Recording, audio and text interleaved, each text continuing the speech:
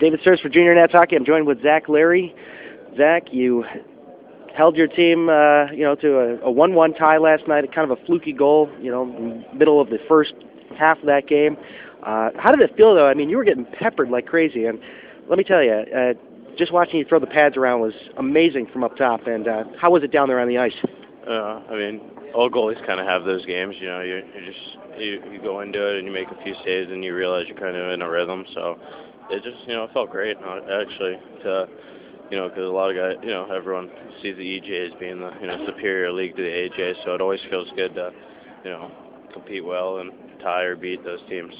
Well, these guys had 108 goals coming into that game, and they're third in their division. But, I mean, just the offensive firepower that they were bringing, they were forcing you to make a lot of saves. How frustrating was it, though, having the net constantly come off and all the face-offs coming up to, especially your right side, which I believe is your glove side. So, I mean, how frustrating was it to have as many face-offs right next to you throughout most of that game, really? Honestly, a game like that where you're just getting peppered with shots, it's always nice to get, whistles, and the ref kept coming up to me just saying, yeah, I'm going to call it when the net comes off because I don't want any goals with the net off, and it was just a short peg, so I knew it was going to happen. It happens quite a bit, actually, so it's not too bad of a thing, though. From up top, it looked like your defense was actually clearing out the lanes. From down low, was that actually the actual truth of the matter? Did you see a lot of the shots through, or were there a lot of screenshots that you had to kind of manage through all the traffic? There's a fair share of screenshots. I just went down and hoped they hit me, but for the most part, our team did pretty well at keeping it to the outside and opening up the front of the net. So I could see pretty much most of the shots. Green Mountain Glades today. I'm assuming you're getting a start after last night's performance. How are you guys preparing for this one after just a quick turnaround from last night's game to this morning's game?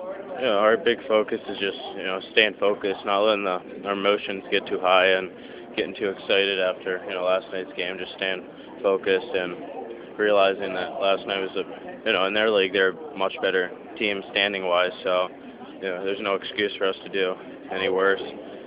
Today we should win. What do your guys got to do to get you that W? I mean, you are in the hunt for it, and you are almost there. Yeah, there are a couple of ties this season just were just right there at the edge to get you that win. What do they got to do today in front of you in order to get you that win? Just score. That's it. All right. Couldn't have said it better myself. Thank you for stopping by and talking. That's Zach Larry. Good luck this morning. Thank you. Zach Larry, goaltender for the Washington Junior Nationals, stopping by talking about last night's game and leading up into this morning's game at 10:10 against the Green Mountain Glades of the Northern Division of the EJHL. You can catch all that action on FastHockey.com. We'll be doing the play-by-play as per the norm, so check it out. And as always, don't stop believing. We'll be talking to Coach Anthony DePalma in just a few moments' time, so stay tuned for that as well.